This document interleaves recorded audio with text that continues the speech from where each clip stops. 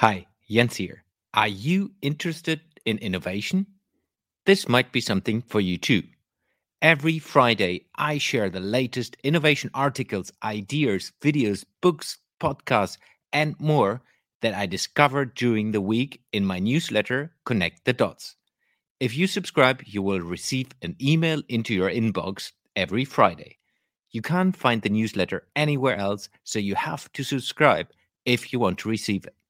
Head over to jensheitland.com, scroll to the bottom of the page, and sign up. But now, let's get started with the podcast.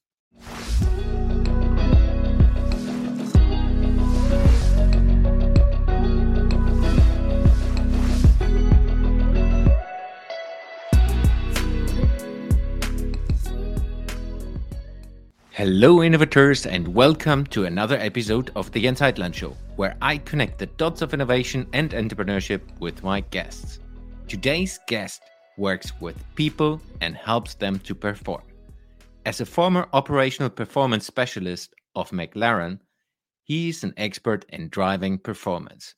We talk about his experience learning from the innovation and performance in motorsport and the importance of the human. Please welcome to the show Paul Teasdale. Hello, Paul. How are you doing? Welcome to the show. Thanks, Jens. Thanks for having me. Appreciate it. Looking forward. Great that we made it. And sorry for the confusion with moving dates. For everyone listening to this, I needed to move things around a little bit, so we're recording this way later in the day than planned. But that's how it is sometimes with entrepreneurs. Exactly. That's life. Customers first and then podcasts. Okay, let's get into it. Before we go into, of course, McLaren, Formula One, innovation, leadership, people, all the topics you worked and have worked with, tell us a little bit about yourself. Who are you and how did you get to where you are today? Well, I guess I'm a people person. I help people perform, and that's the sort of thing when I've reflected over my time in my career. It's all been in some way or other about helping others perform, helping them be their best and get the results that they need. But a very sort of varied career, shall we say? Everything from making sausages, fixing aeroplane engine parts, in banking. I've been in food manufacturing, all sorts of bits and pieces like that. So, but it all stems from my my time as an engineer. So I'm an engineer by trade. And I took that manufacturing methodology and the improvement frameworks that came out of that and started to apply that to some of the roles that I went into, and had various different exciting roles in my early stages. Learned a lot from what was my second job as a production manager in a sausage factory. Had a massive team of 50, 60 people over a few shifts. As a young manager, learning a lot in terms of how to manage people and how they manage you, and how to get the best out of a team, particularly in the hard times. And then I made a couple of moves. I worked in a shipping container business for a while, helping them to improve their invoicing systems and how they worked with their customers to standardize some of their processes. Before embarking into the world of consultancy. So I joined a team, a bit of a boutique consultancy, primarily working in food manufacturing, and worked with them for 5 years, living on the road, leaving at 4 a.m. on a Monday, and living in some wonderful hotels across the UK and beyond, and then coming home on a Friday evening and spending the weekend living at large. So I did that for 5 years and realized it wasn't sustainable for me at that time in my life, and made the decision, me and the soon-to-be wife at that point, to take a bit of a move and moved out to New Zealand. So managed to land myself a job with a big dairy company out there. Moved out to New Zealand to work in a more corporate environment, helping people to set up and manage their processes to deliver the best way of moving the milk around. That was those big decisions as to what do I make this milk into? Do I make it into cheese, into milk powder, into whey, and very complex setup with a multi-billion-dollar business, but working with some absolutely great people and having a great time in New Zealand. Before sort of going through a redundancy process and finding myself with a wife who was 8 months pregnant, I believe, at the time, looking for a new job, and finding my way into banking and having an interesting role helping business banking in one of the bigger banks in New Zealand to take a fresh look at how they manage their performance, how they understand how they perform, and how they look to use their metrics to drive better behaviors. How do you focus people to drive performance in a way that is more ethical, more aligned to some of the processes that need to be followed and should be followed from an ethics perspective as well. And had a great time doing that. Never been in banking before, but it was great to take a view of how would I view this if I was in this banking, if I was making sausages instead of loans, if I was making packs of bacon instead of a mortgage or a home loan. How would I view that? How would I measure it? How would I manage it? And so that was a great way of trying to bring some different thinking to people and to influence them in that way. And from there, I decided to move back to the UK. At that time, with a young little Kiwi boy in our midst as well. But for family reasons, we thought we'd come back to the UK, and I was really lucky enough to have a contact who worked within the McLaren team. So McLaren best known for their Formula One racing and also their road cars. But there was a third arm of that business called Applied Technologies that took a lot of the methodologies and frameworks of how do you innovate, how do you take performance and the views of performance from a really high-performing elite motorsport world and take those to business. So we were working with some of the big four consultancies to take that to scale and to take really innovative ways of looking at how do I make better decisions was probably the common theme throughout that.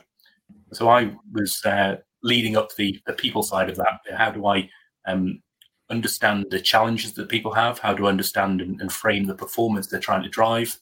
And what are the things that need to be taken into account when you're talking about building a proof of concept in a world in something that's never been done before in that space, testing it out, getting that feedback, making sure it fits in with their current processes or amending their processes accordingly. And in the same time, building this sometimes just unbelievable technology based on simulation and detailed analytics, and bringing it into whole new worlds. Everything from oil and gas drilling through to managing airports and airport operations. We did some great work with food and drink manufacturers as well. So loads of different variation. My first project was, I often joke with people, I was enticed back from New Zealand, living next to the beach and living the life of Riley over there, to move to Woking, which isn't the most exciting place in the UK, and to work on shelf stacking for supermarkets. That's the first project that I did. How do you make better decisions for shelf stacking? And interesting, when you think it's a boring topic or something you wouldn't even think of, but it was costing the business we were working with £1 billion a year. So an estimated sort of waste in that of about 30% of that effort was wasted. So making small changes in better decisions can have a huge impact on businesses like that. And so I was lucky enough to work for McLaren for a number of years. Beautiful environment. I lived just down the road from McLaren Technology Centre. I used to cycle to work and go into their wonderful offices. It's a great place. You can look at it on Google Maps and actually have a walk through there. It's a fantastic place. They've got all the cars and everything in play to really be visually impressive and to inspire change and to inspire innovation. And worked there for a number of years. And more recently, I've been going out on my own, making the move to try and take my knowledge and my experience out to people and to take that performance-based approach and help people perform. That's where I am now. Interesting story. I love the sausage part, but one thing you mentioned, which I think it was in the sausage factory, you said as a leader you learn to manage, but also how they managed me. Can you elaborate on that? Yeah, I mean, I came in as I wasn't young at the time. I was a little bit older when I started university and did a 4-year course as well. So by the time I got around to this particular business, I was sort of 24, 25, but still very wet behind the ears and didn't have a lot of management experience. And I did the classic mistake of thinking, right, I know all of the methodology, I know all of the theory behind what should be done. And one of the first jobs that I had, I was managing a team of what we call meat prep guys. And it was a team of guys who had all been there, had been butchers over the years, in the days when they would literally bring the pigs in one end and the sausages would come out the other. But these days they'd actually mix the recipes up and bring the spices in and do all the chopping. Highly experienced, really knew what they were doing. And I took it upon myself to see if I could make them more productive by amending their shift patterns and amending their breaks, and came up with some great ideas and said, right, sat them down, said, right, I've got some great ideas as to how we're going to be more productive. You're going to have different breaks and different people are going to go on breaks at different times. And this is what's going to happen. I learned a lot about how not to manage change. Yeah, and they certainly managed me back, shall we say. It's a very insightful time for me. I can imagine. But I think that's, looking back, maybe that was the best thing that could happen to you, because having this early on, that you face resistance and get taught by very, very experienced people inside of a work environment, they might help or might have helped you to understand, hey, leadership is something different than changing shift time and demanding what people should be doing. Definitely learning the importance of being humble and the importance of knowing what you know and what you don't know, and the value that people can add. Making assumptions based on where you see people at the time and the roles that they're doing. And I was guilty of making the assumption that these guys didn't want to perform, and that was couldn't be further from the truth. And they, after conversations like that, and we talked about. I think one of the best things I did in those stages, where I held my hand up and said, "Look, I'm sorry, I got it wrong. I was trying to be the big guy on campus, and I got it wrong. So what can we do to get this back?" And we came up with some great ideas, made some changes, and got the performance up where we needed to. Yeah, I think this humility is very important to, specifically with senior people inside the workforce. I mean, it's important with all, but being able to say, "Hey, sorry, I'm wrong," is not usual. At least in my experience, not all managers would be up for saying, "Yeah, sorry, was a mistake on my end." Yeah, and also I don't know. Exactly. I've seen a lot, and I've talked to a lot of people over the years, particularly in the COVID days, of lots of leaders having to be humble or realizing the value of being humble when you're in such uncertain circumstances. Just saying, I don't know how we're going to get through this. All I know is if we work together, we will. And so I'm relying on you. I will do what you need me to do, but I don't have the answers. Right. Because the answers have never been there before, and that's the beauty of the innovative space. No matter what you're looking at, recognizing you don't have the answers frees up the mind quite a bit. Yeah. To that point, I have worked with young people who started out in the working environment, and they said, "I need to know everything to be able to get a manager position." What is your perspective on that? In terms of, I need to know everything technical. Is that where you're coming from? Yeah. I need to know all the bits of this role. I mean, I think there's a lot of value in knowing how not to get the wool pulled over your eyes. I've worked in other environments. I did a year out before university and in a research establishment, and I saw firsthand how people would play the system and play their managers. Examples sort of being, how many of these tests can you do in a day? Oh, I can do 4, but if you really want me to, and I really work my lunches and I do this, I can do 5 in a day. I'll really push this one for you. I'll do 5 today. And knowing for a fact that they could easily do 5 in the morning and 5 in the afternoon, but because the managers didn't pay enough attention and didn't understand that, not necessarily the detail of how they did the role, but care enough about going, the classic go to Gemba sort of view, and actually go and spend some time, show me how you do this. Not because I want to know exactly how to do it, but I want to see it, I want to experience it so that I know the context of what you're doing. I know how you're trying to perform your role, and therefore I can ask some questions. So I think that's one of the key roles of any manager, is to ask the questions. And 2, I can offer my support. I might have seen things that elsewhere that can be applicable. I might be able to do something and bring some new tools and techniques in that make a difference to what you're doing. But if you just assume off the back of what people tell you, it's the classic. They will pull the wool over your eyes, should we say? Yeah, I like this very much, and some companies do that. For the listeners, they know this. I'm grown up in IKEA from a very junior leadership role to a senior leadership role inside of the total organization.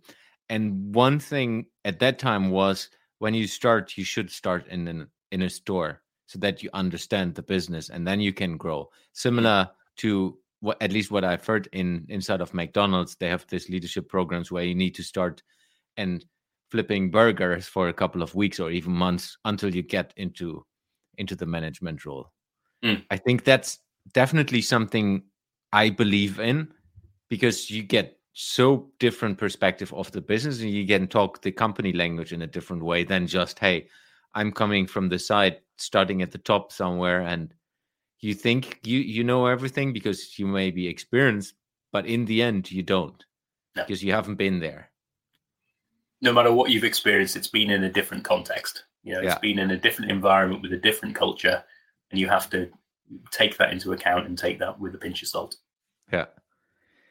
So you said you help people to manage, to perform, and in all different roles you have managed, at least from New Zealand onwards, the word performance was part of your job description, at least, maybe not job title. How was that, and how did that get red thread in your career? I mean, it's always been, I've had consultant as a job title. I've had some beautiful use of my time. Operational excellence lead facilitator was a great one. And the sort of roles that you, the titles that you say, and then you have to explain, well, what does that actually mean? In my time at McLaren, I was an operational performance specialist. So they're great titles, and they have their position or their role to understand your position, particularly within the business. But often with clients, you need to explain what that actually means and what it means to them in this case. But I've been lucky enough to work with a few people and a couple of people who've coached me and helped me reflect and give me some tools and techniques for understanding and looking back on my journey to where I am now. And one of the things that I've been encouraged to do is, like, what are some of the themes? What are some of the themes that you've come up with there? One of them, I often talk about being, certainly in my earlier roles, about being a translator. I play a translation role between a team. So if I go back to the time in the shipping container business, for instance, I worked with the people who were on the phones, organizing where these containers would go to and from, organizing how much people would pay for them. Because they're very complex setups, so they've done for themselves. And we were trying to help work with the technology systems to build slightly, to improve their technology to help them to do these things better and to make sure that we got the invoicing right. And I could speak enough of the operations to understand what they were doing, and enough of the geek to understand what that meant. And because what I found was, you get the people in the room say, I want it'd have the typical user story as I want to be able to do this. And the technical people or the highly technical people will tell me what you want, what screen needs to change and what resolution and what size, and so it'd be that moving from the user story to the system requirements, and that translation role was one that I've played throughout. And more the other side of it was the performance. It's all been about why are you doing this? What are you, if you're doing a coaching role, if you're doing an agile methodology, you're bringing that into play, you're building a new proof of concept for technology. Why are you doing all of this? And it all came down to help performance in whatever that meant at the time. So, it's not just about financial performance, it's that multifaceted, and some of the insights I got from the McLaren team, it seems very simple performance. You go fast, you win races. But you can go fast on one lap and not win a race. And one of the first things that always say is you have to cross the finish line to win the race. So don't forget that you've got to get to the end before you can win the race. But also, you could go fast and then you could crash. That's one thing. You could go fast and then the engine loses power. So later on you have to go slow and you get overtaken. You can go fast and make poor decisions about when to pit, etc. So it's not just a simple 1-to-1 ratio. It's quite a complex thing. And also, you can go fast in one race and win one race. You might have blown your engine and blown your chances for the next race, and set up your car in such a way that it can definitely win this race, but it can't do anything else for the rest of the season. How do you look at performance not only in the moment, but also from a strategic perspective as well? You've got to be able to layer that up in terms of what that means, and also how you perform. That was, again, going back to those banking days. You can have lots of money being lent. You can have lots of cash flowing through the system. But if that's not profitable, that's one thing that's not that great for the bank. But also, if it's not ethical, then you might be doing things for the wrong reason, giving people loans that they can't afford or don't need. So that's another area of performance, and one that I'm particularly interested in as well. From how do you get people to do the right thing as well as the profitable thing? Yeah. How do you link this then to the human factor? Well, I've said at the start that people drive performance. So it's like when I work with clients, what I tend to do is I'll start with, although it starts with people in terms of performance, my conversations always start with performance. What's the performance you're trying to drive?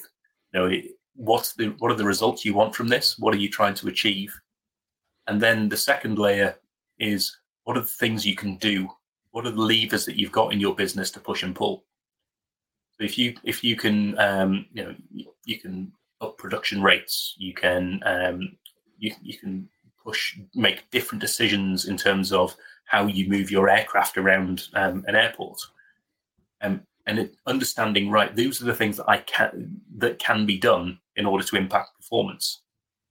Now I need to go down to the people piece, because that's the time people come into it particularly when they're making decisions and putting things into action. How do I get people to make better decisions? And in order to do that, you really have to understand the people. You have to understand what their motivations are. You need to understand how they're set up, how their teams interact, what are the dynamics, what are the cultures, how are they measured is always been an interest of mine.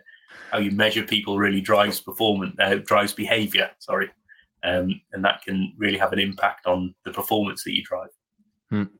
And once you get the people in place, you can start to think about the supporting elements. So what are the information and insights that they need to make better decisions?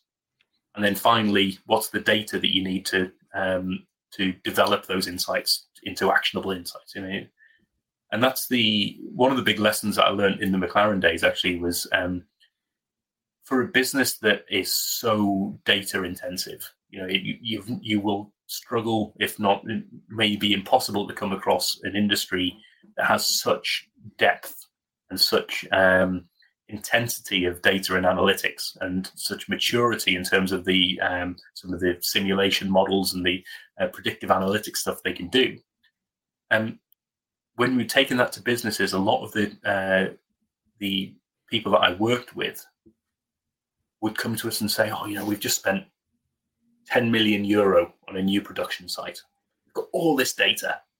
Just we've made everything digital. We've got servo motors here. We've got this, that, but we don't know what to do with it." And when we went through, and that was very much a big data approach. If we've got enough data, the results will come. Or if we've got enough data, we'll be able to sort of somehow magically see some patterns in there and make better decisions. And the great insight from the McLaren days is that, yes, data can help you perform and help your car go faster, etc. But it comes at a cost. And in the world of F1, that cost is weight, and weight slows your car down. So it's actually detrimental to performance. You need to move away from this view of big data to small data, and particularly the smallest actionable insights that you can get. What's the least amount of data that I can get at that time in order to help me make the best decisions at that time to enact something that I can do about it in that time that drives performance. And that's that was I remember sitting down with I think it was a CTO or a COO of a major drinks manufacturer.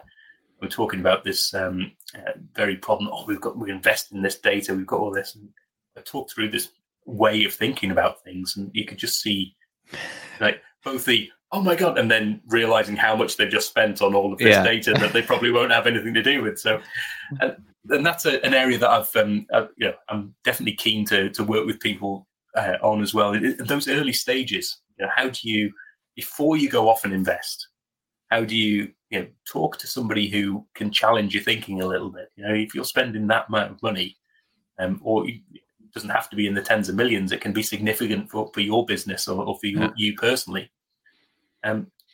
Get challenged on it and make sure you've got the right decision.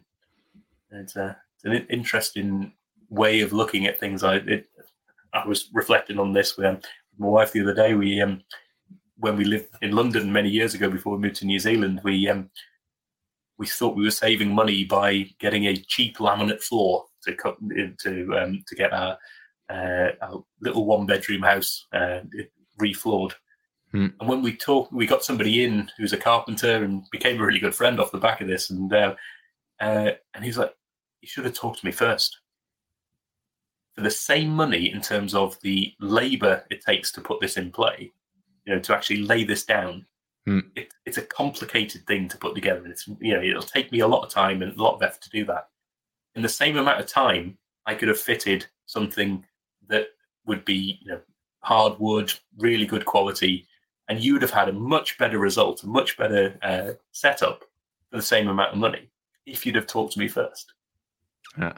And I think that's an interesting model that to think about when you are looking to invest in anything. Really, is how do you just challenge yourself or be challenged by others before you start to really open up those purse strings.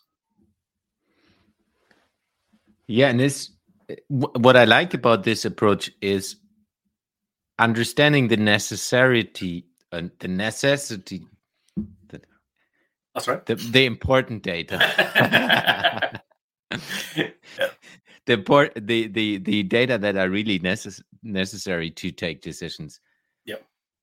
Because I see this as well in big and small companies, like you mentioned. Is everyone thinks about big data, and yes, we need to.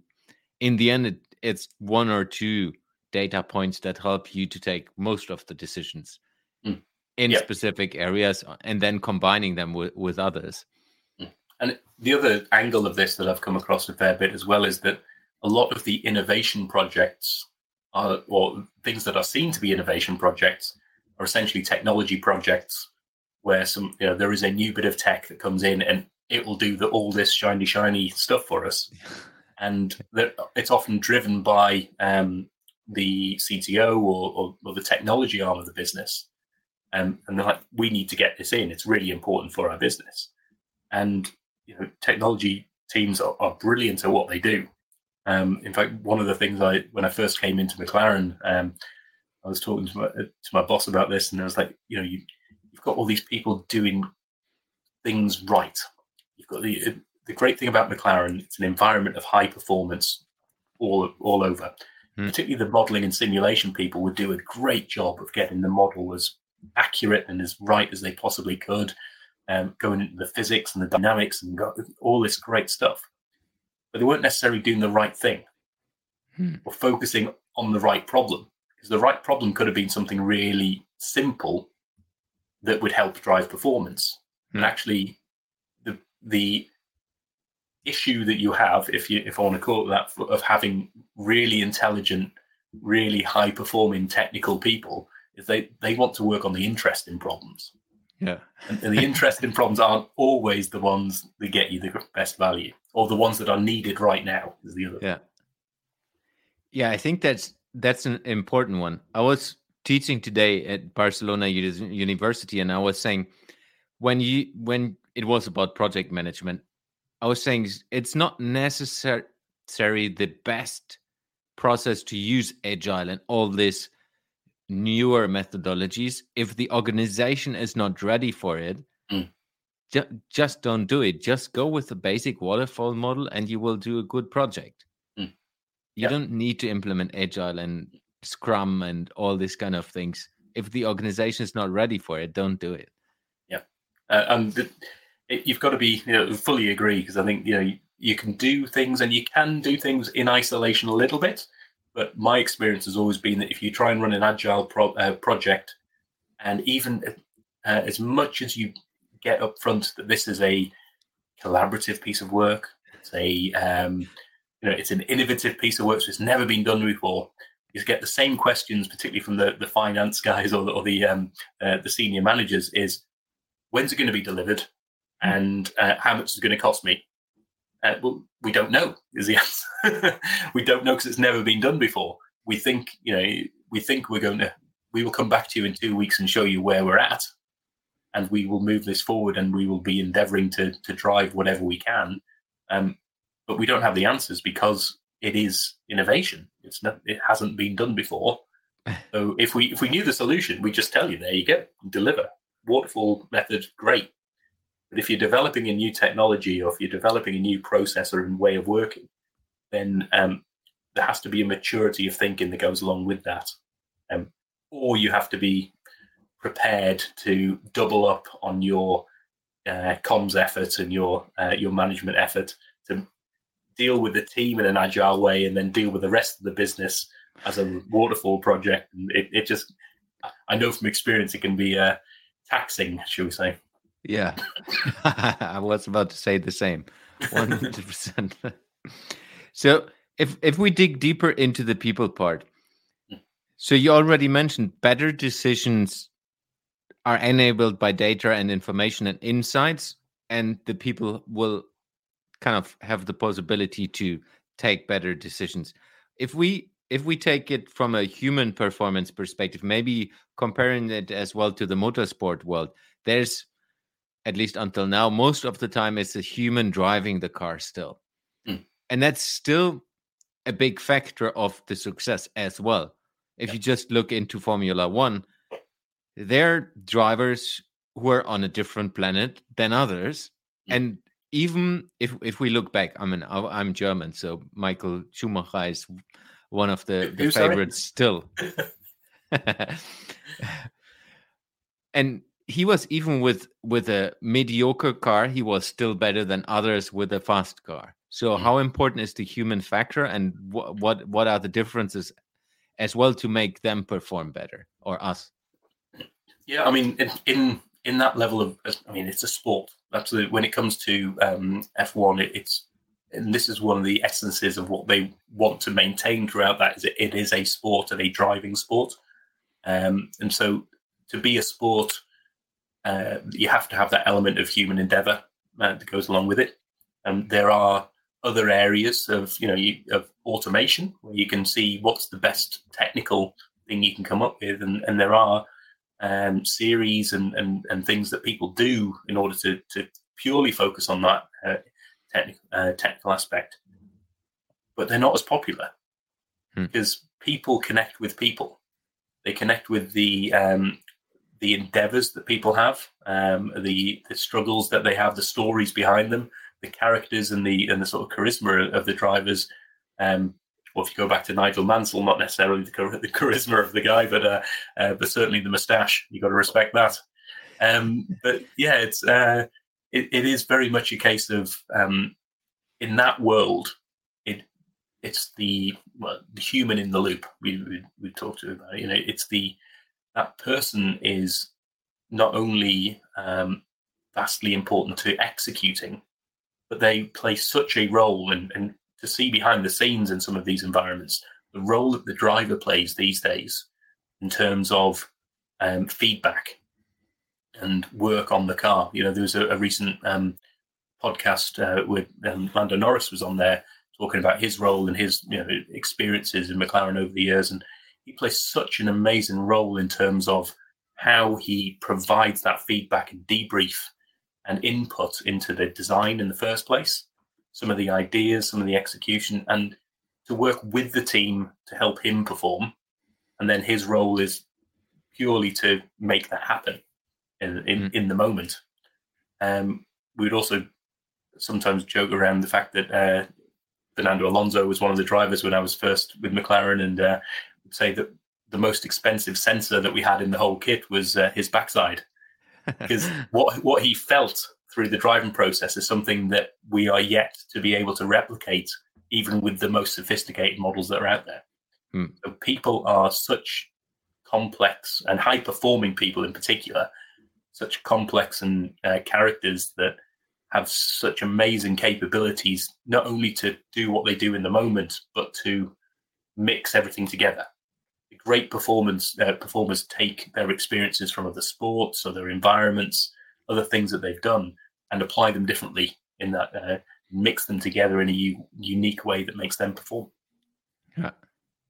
Yeah, and I think if we go to our level, not being a professional sports person, and people we work with, I think it's you see that as well. They're entrepreneurs who have just the finesse. They have it automatically. They might not use all the data, but they have this. I don't know. They can smell it. Yeah. Go ahead. And there's an element of instinct with some of these things, and the history is written by the winners, and so you often see the things that the instinctive moves that people make. You don't see all the ones that fail. And a big part of the innovation world in particular, but also any business, any entrepreneur, the ability to fail and to fail fast, or those great terms, learn fast, but however you want to positively put that, it is a huge part of what needs to happen. I was just putting something up on the socials recently, just having some reflections. It was actually based off some of the results that McLaren had over the weekend, as well as the England rugby team, who I'm a big fan of as well. Not getting the results that you wanted in a certain situation. The debrief process, and it's one of it was always a part of what I did in the early stages, but the McLaren experience really cemented this: the importance and the rigor of always debriefing your performance. Operationally, I saw this happening a lot in food manufacturing teams. Great at having a daily meeting, or a shift meeting, or even an hourly meeting. What's my performance? What am I going to do differently? Corporate environments, other things, not so great. No. And project-based work as well, again, not so great. So I'm a firm believer that having a good debrief process and a good debrief practice, it doesn't have to be complicated either.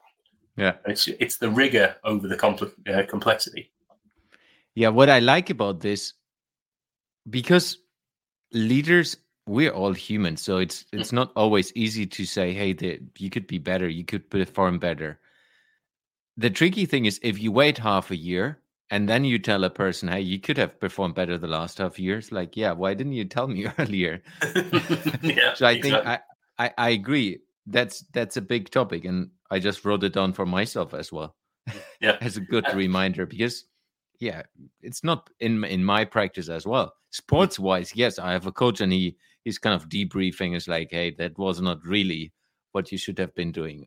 This kind of things. But this, I agree. But also the other bit, I have a bee in my bonnet about this sometimes as well. And debrief process is that the focus it is so tempting. What didn't work? Yeah, what went exactly. wrong? But also you've got to capture what went right. Why did it go right? We had such a great result today. What was happening?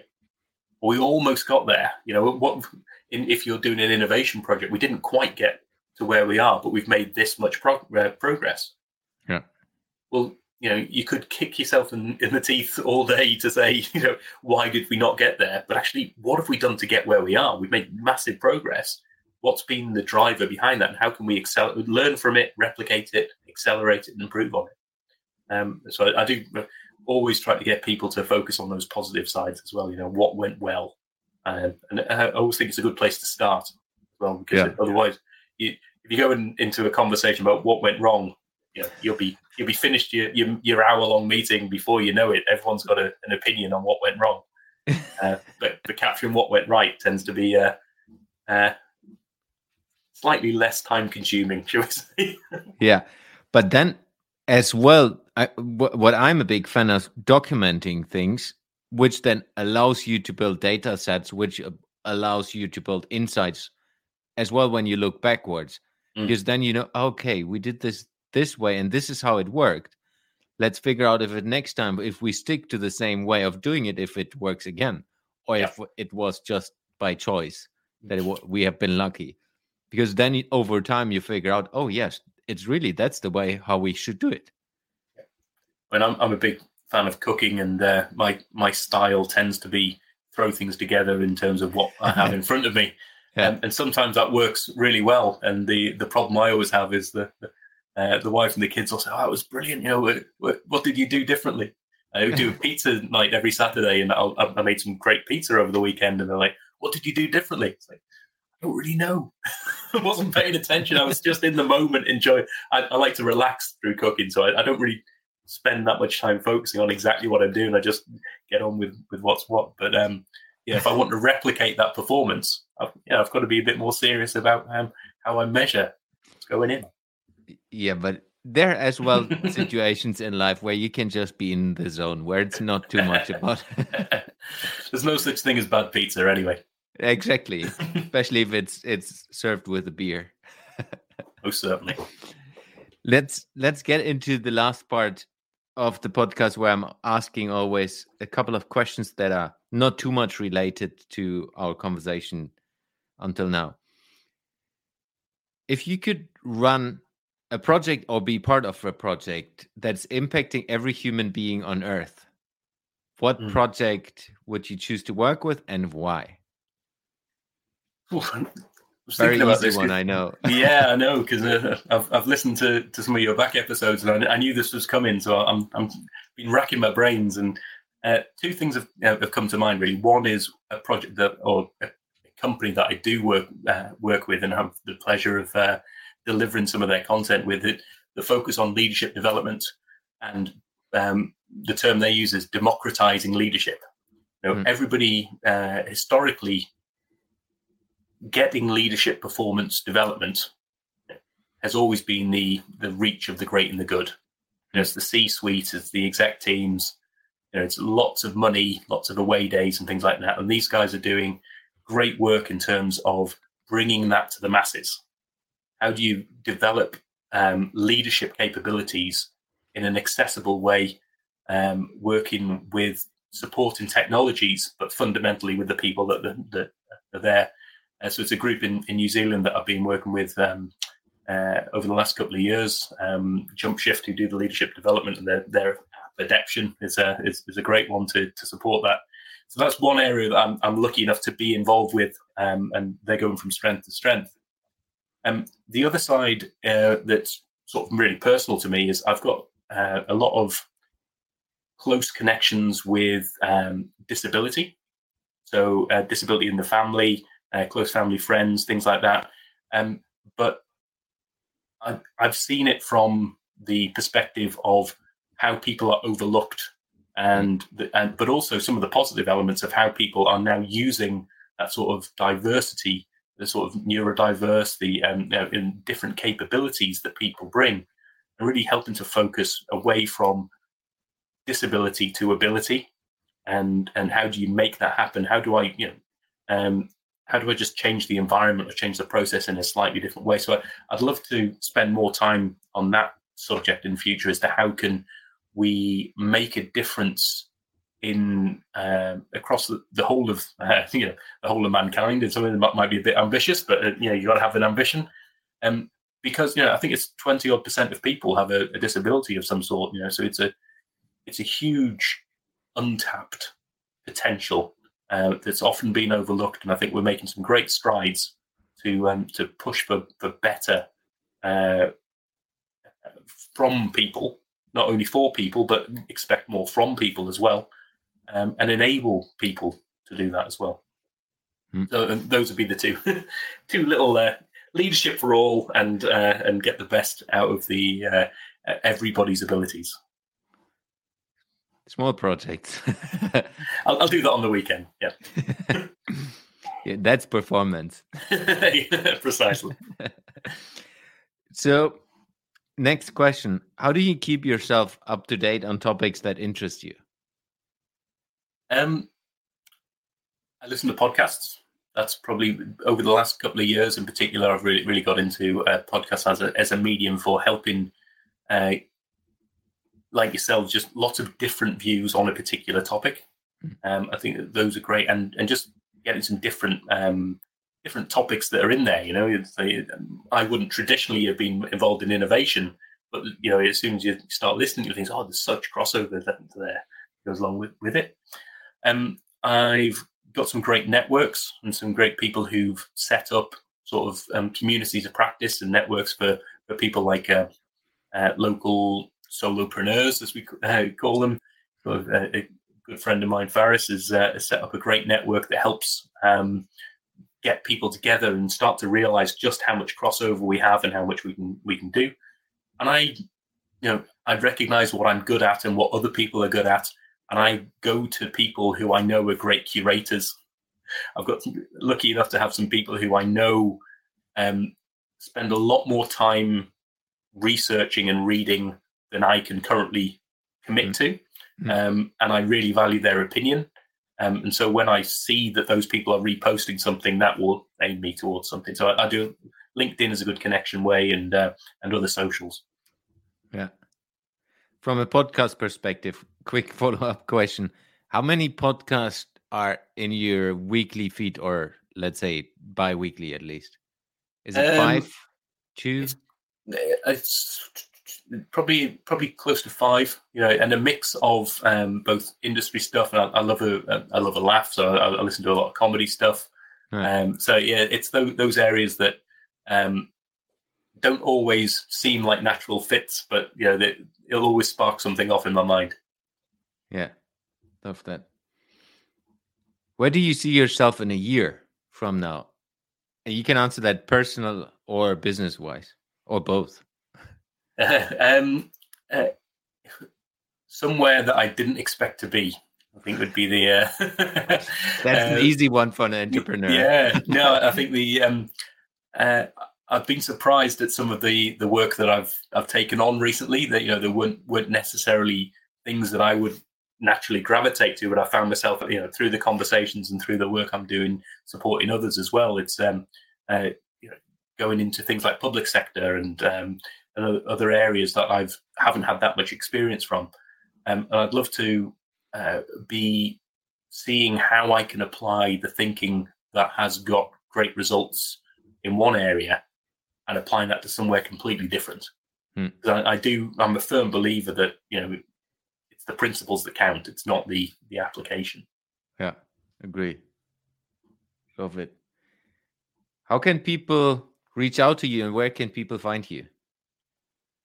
So I guess LinkedIn is probably the key one. That's where I do most of my sort of push out the videos and content. Little bit that I'm starting to get more and more into, and start to push myself on that front. The website is just paulteasdale.co.uk.